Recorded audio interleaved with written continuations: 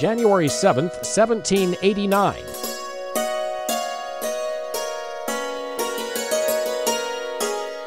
The United States holds its first presidential election more than a decade after the Declaration of Independence. Americans vote for electors who, a month later, choose George Washington to be the nation's first president.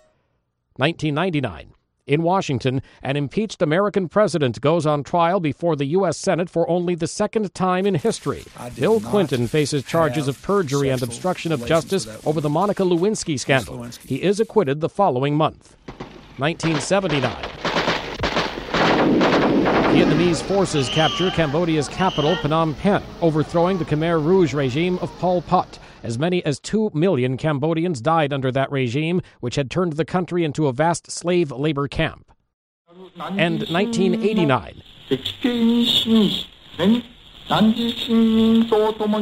Japan's Emperor Hirohito, whose decades of rule included World War II and Tokyo becoming an American ally, dies at age 87.